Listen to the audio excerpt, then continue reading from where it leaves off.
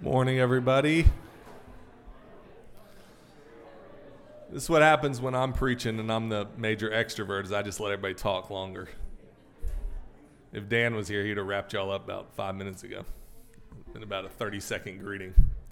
But you get a little bit more time with me this morning. Welcome to Restoration. My name is John. I'm one of the pastors here. Thanks for joining us, whether you're in person, watching online with us, whether you're visiting with us, a longtime member here. Thanks for worshiping with us this morning. So we're continuing a series that we've been in for quite a while already in 1 Samuel. Last week, Dan took us through chapter 8. We'll be looking today at all of chapter 9 and a little bit, maybe the first half of chapter 10. There's a lot that happens in these chapters. If you remember last week, or if you weren't with us, Dan, at the end of chapter 8, took us through a very significant moment in the history of Israel. The people have demanded a king. You know, this series the whole time has been about God being the true king of Israel. But the people have rebelled in their hearts against God, and they've asked him essentially to give them a king like the nations around them. They were supposed to be different than the nations around them, but they've asked God to give them a king like the nations around them. So what's going to happen? That's the question that everyone, us and the original readers of this text, would have been asking at the end of chapter 8. What's about to happen? So what we're going to do this morning is we're just going to read through the entire chapter and a half, and then we'll pause at different moments and get some different ideas of what's happening, and I'll explain things or we'll ask some questions. But if you have your Bible or a Bible app, we're in 1 Samuel chapter 9. If you don't, there's a pew Bible in front of you, and we're on page 231. So 1 Samuel chapter 9, verse 1. Let me start reading.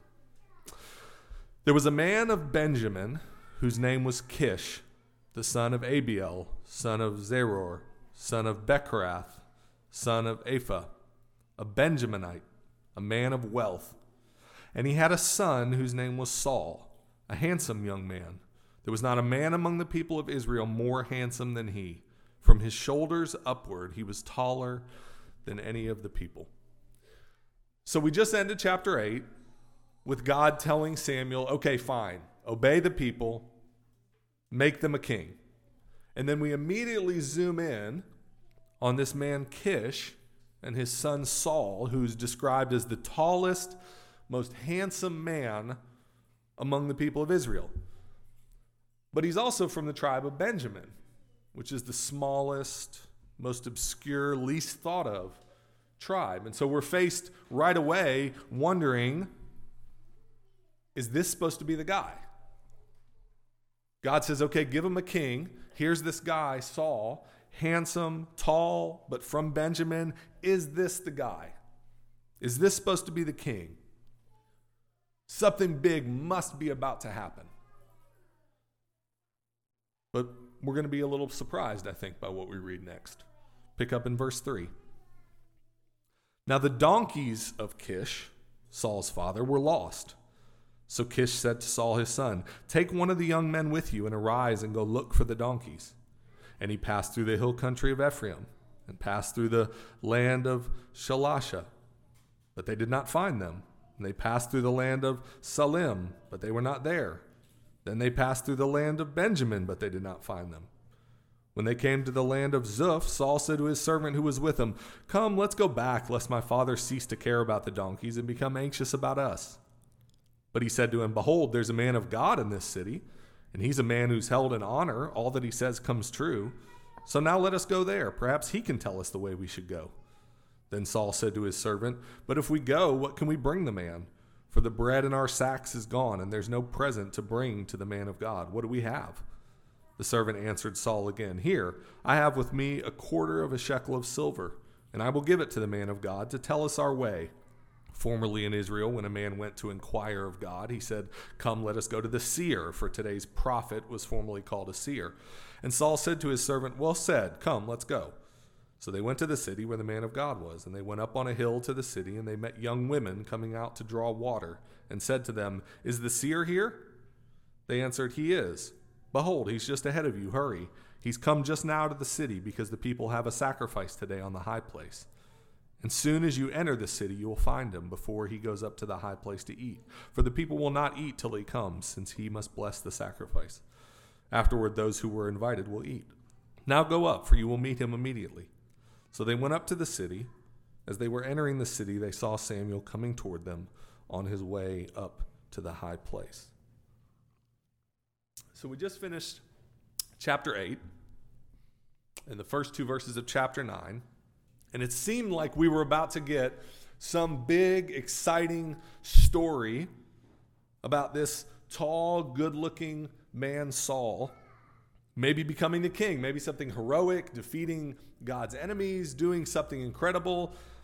And instead we get a story about donkeys, about wandering around the countryside, about whether they have the money to pay this man of God to tell them where to find the donkeys. What's going on?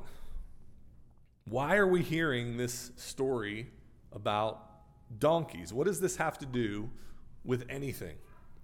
More importantly, where's God? We just had this huge moment in the history of Israel and God's kingdom. The people have demanded a king. God says, fine, give them a king.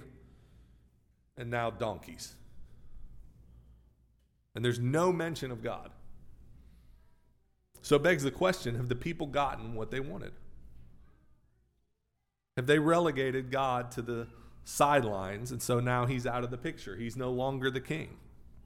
Maybe this guy Saul's the new king if he can find his donkeys. We don't know.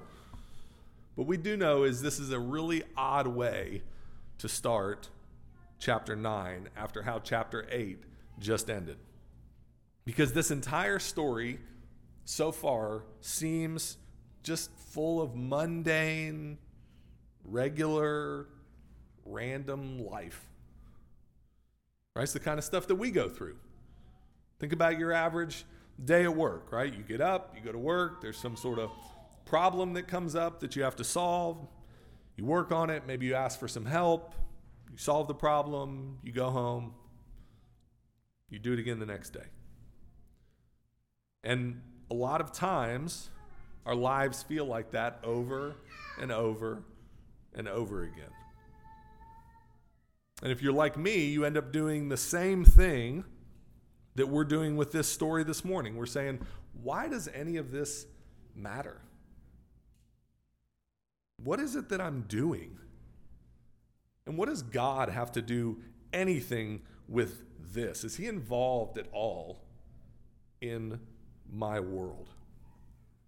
Because it's really easy for us to get busy with the normal, regular, ordinary stuff of life and just sort of forget about God. Right? We read all these Old Testament stories about these amazing, visual, powerful acts of God intervening in the world or intervening in our lives, and things just don't seem to be like that these days for me and you. Where was God during 9/11 or the coronavirus? Even more than that, where's God when I go to the grocery store or go to work? Where's God when I can't find my donkeys? Because so far in our story and in the world that we live in, it seems like God's not really the king anymore. It seems like he's not in the picture. And so we end up treating him just like Saul and the servant do in this story. We sort of say, well, we finally run into a problem that I can't solve on my own, so I better call on God. He'll help me out to solve this problem, and then I can sort of get back to normal life again. But I want us to see this morning that there's actually a lot more to this story, and therefore to our lives as well. There's an intrusion that's about to happen, an interruption that's about to happen. And it's going to show us that God still is the king. Look with me at the change from verse 14 and 15. Verse 14 said, "So they went up to the city, and they were entering the city. They saw Samuel coming out towards them on the way to the high place Verse 15.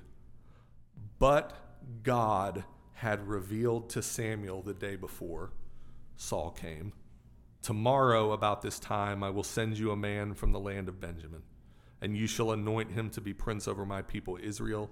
He shall save my people from the hand of the Philistines, for I have seen my people, because their cry has come to me. Now, the way I just read verse 15 is probably different than it is in your Bible, but that's because it's meant to pop off the page to you. The way I read it to you is the way that it's actually written in the Hebrew.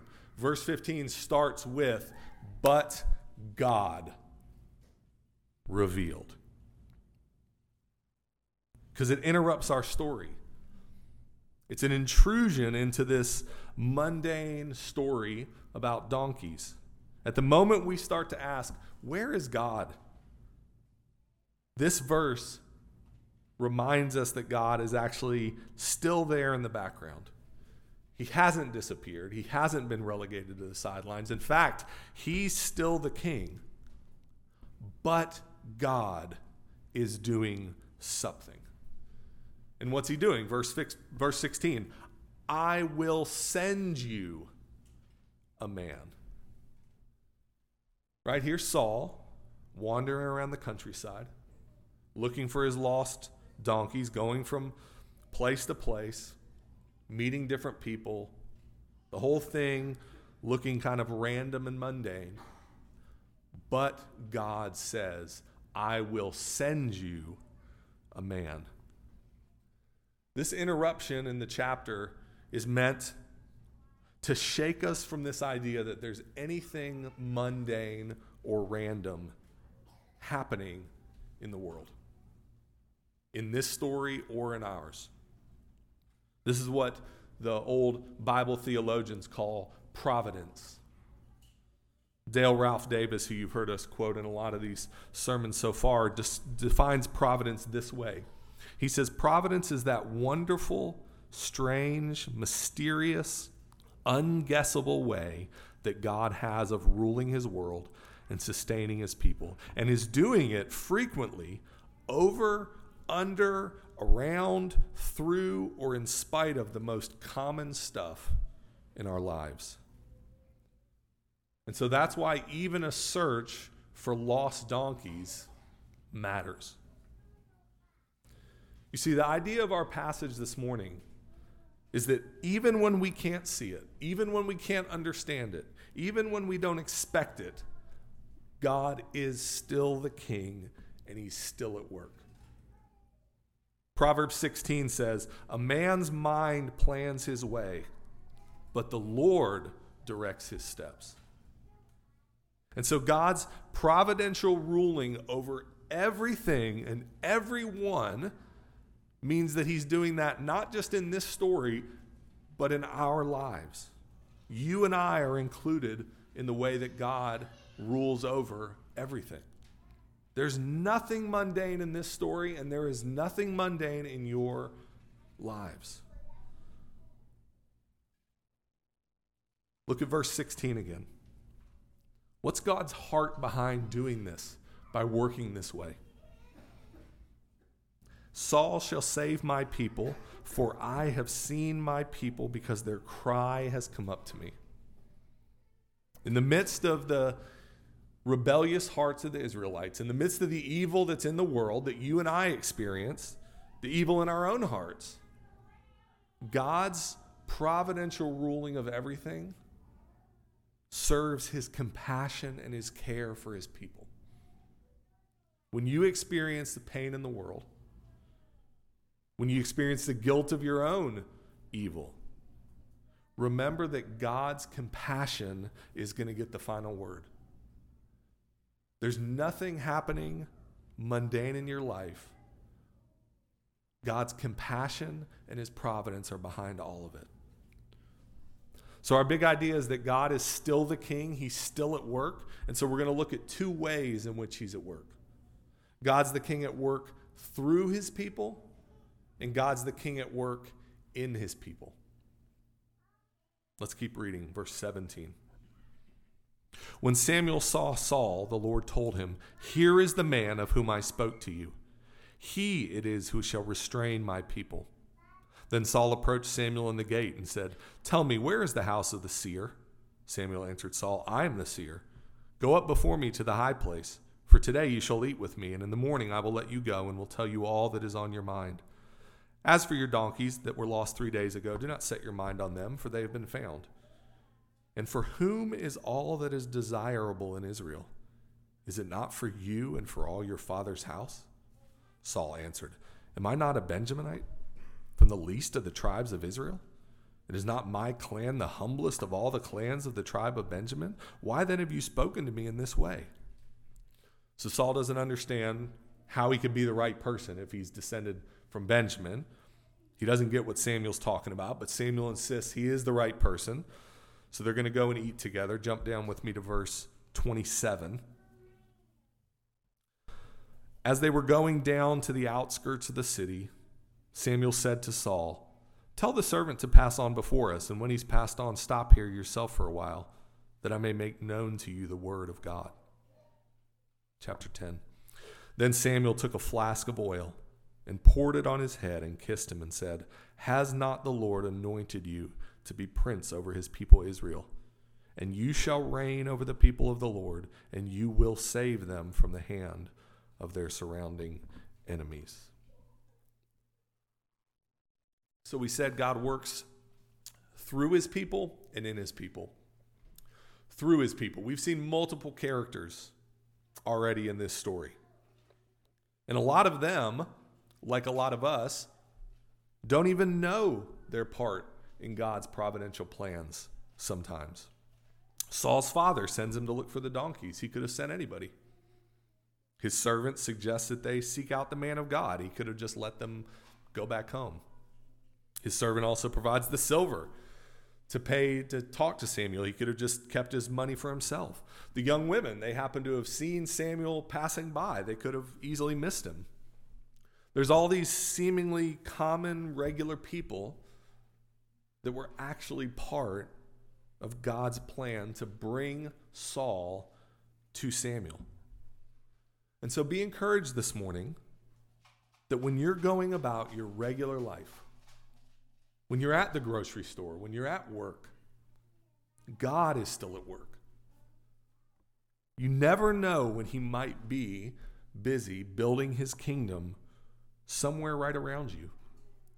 So live your life as if it's always happening around you, unseen. When we were at Covenant Seminary, my wife would audit a couple classes, and her favorite classes were to take with Jerem Bars, who many of you may know. And Jerem shared a story one time about he and his wife going to buy a car. Regular trip to the car dealership, salesman comes showing them these different cars. Jerem and his wife settle on this one car that they're going to buy, and so then Jerem goes into the office with the salesman to do the paperwork. And the salesman said, "Can I ask you something? I've been divorced several times, and there's something different about the way that you treat your wife." He said, "How are you able to treat her the way that you do? What's different?" And from that, Jerem had the opportunity to talk to this man about Jesus. You never know when God is at work in the mundane circumstances surrounding you. But there are other times when we are very aware. Samuel and Saul, God has brought in direct involvement into what he's doing. Both of them are called directly to be involved in the work. Samuel to anoint Saul, Saul to be the king. Samuel doesn't seem to question or hesitate at all. Saul does. Saul's not sure if he's the right guy. But both of them, whether they doubt or hesitate or not, both of them take a step of faith to trust in God when he calls them. And God, in his mercy, even in the midst of Saul's doubt, goes on and gives him additional assurances. So when you and I are called very directly, very visibly, very clearly to be part of God's work, do we step out in faith and trust him? even in the midst of doubts? Or do we come up with reasons to say no or to let somebody else do the work? There are going to be a lot of times where God is doing work and we're indirectly involved and we don't see it, but there are going to be a lot of times when God invites us to be directly involved in work that he's doing. So are we prepared to step out in faith to do that work? Well, if so, it begs the question, how do we do that? How do we get prepared for what God might call us into? Well, fortunately, God doesn't just work through his people. He also works in them. Let's pick up halfway through verse 1 of chapter 10. And this shall be the sign to you that the Lord has anointed you to be prince over his heritage. When you depart from me today, you'll meet 2 men by Rachel's tomb in the territory of Benjamin and Zelzah. And they will say to you, the donkeys that you went to seek are found, and now your father has ceased to care about the donkeys and is anxious about you, saying, what shall I do about my son? Then you shall go on from there farther and come to the oak of Tabor. 3 men are going up to God at Bethel will meet you there, one carrying 3 young goats, another carrying 3 loaves of bread, and another carrying a skin of wine. And they will greet you and give you 2 loaves of bread, which you shall accept from their hand. After that you shall come to Gibeath Elohim. There's a garrison of the Philistines. And there, as soon as you come to the city, you'll meet a group of prophets coming down from the high place with harp, tambourine, flute, and lyre before them prophesying. Then the Spirit of the Lord will rush upon you, and you will prophesy with them and be turned into another man. Then when these signs meet you, do what your hand finds to do, for God is with you. Then go down before me to Gilgal, and behold, I am coming down to you to offer burnt offerings and to sacrifice peace offerings. 7 days you shall wait until I come to you and show you what you shall do. When he turned his back to leave Samuel, God gave him another heart. And all these signs came to pass that day. When they came to Gibeah, behold, a group of prophets met him, and the Spirit of God rushed upon him, and he prophesied among them. And when all who knew him previously saw how he prophesied with the prophets, the people said to one another, what has come over the son of Kish? Is Saul also among the prophets? And a man of the place answered, and who is their father? Therefore it became a proverb, is Saul also among the prophets? When he had finished prophesying, he came to the high place. Saul's uncle said to him and his servant, where did you go? And he said, to seek the donkeys. And when we saw they were not to be found, we went to Samuel. And Saul's uncle said, please tell me what Samuel said to you. And Saul said to his uncle, he told us plainly that the donkeys had been found. But about the other matter of the kingdom of which Samuel had spoken, he did not tell him anything. So what we see in these final verses is God working in his people through his word and his Spirit. We saw that God revealed his word to Samuel directly. Then he revealed his word to Saul through Samuel. God's word is the primary way that he makes known to us what we're supposed to do. So if we're part of the grand story of God's kingdom, if we're part of the work that he's calling us to do, we have to be allowing him to work in us through his word. Are we in his word enough to see him and to hear his calling? Are we spending time in his word to get to know him and his plans, what he might be calling us to? We have several ways here at church to do that. One is the sermons on Sunday, but also the Bible reading plan that we have, the Bible studies that we have, the ACE classes, time in God's word. If we're people of God, then we have to be people of the word. That's one of the ways that he's working in us. The second is through his Spirit. Look back at verse 6. Samuel tells Saul that the Spirit of the Lord will rush upon you. God's Spirit is Saul's assurance of God's presence and work in him. In the midst of Saul doubting about this news that he's gotten, God sends his Spirit to assure Saul and to confirm that he would be with him. So Saul can confidently go forward in God's plan. He can confidently go forward and trust what God is going to do through him because of the Spirit. Now, in the Old Testament, the Spirit of God would sometimes come and go on a person. We're going to see that play out later in our series in 1 Samuel.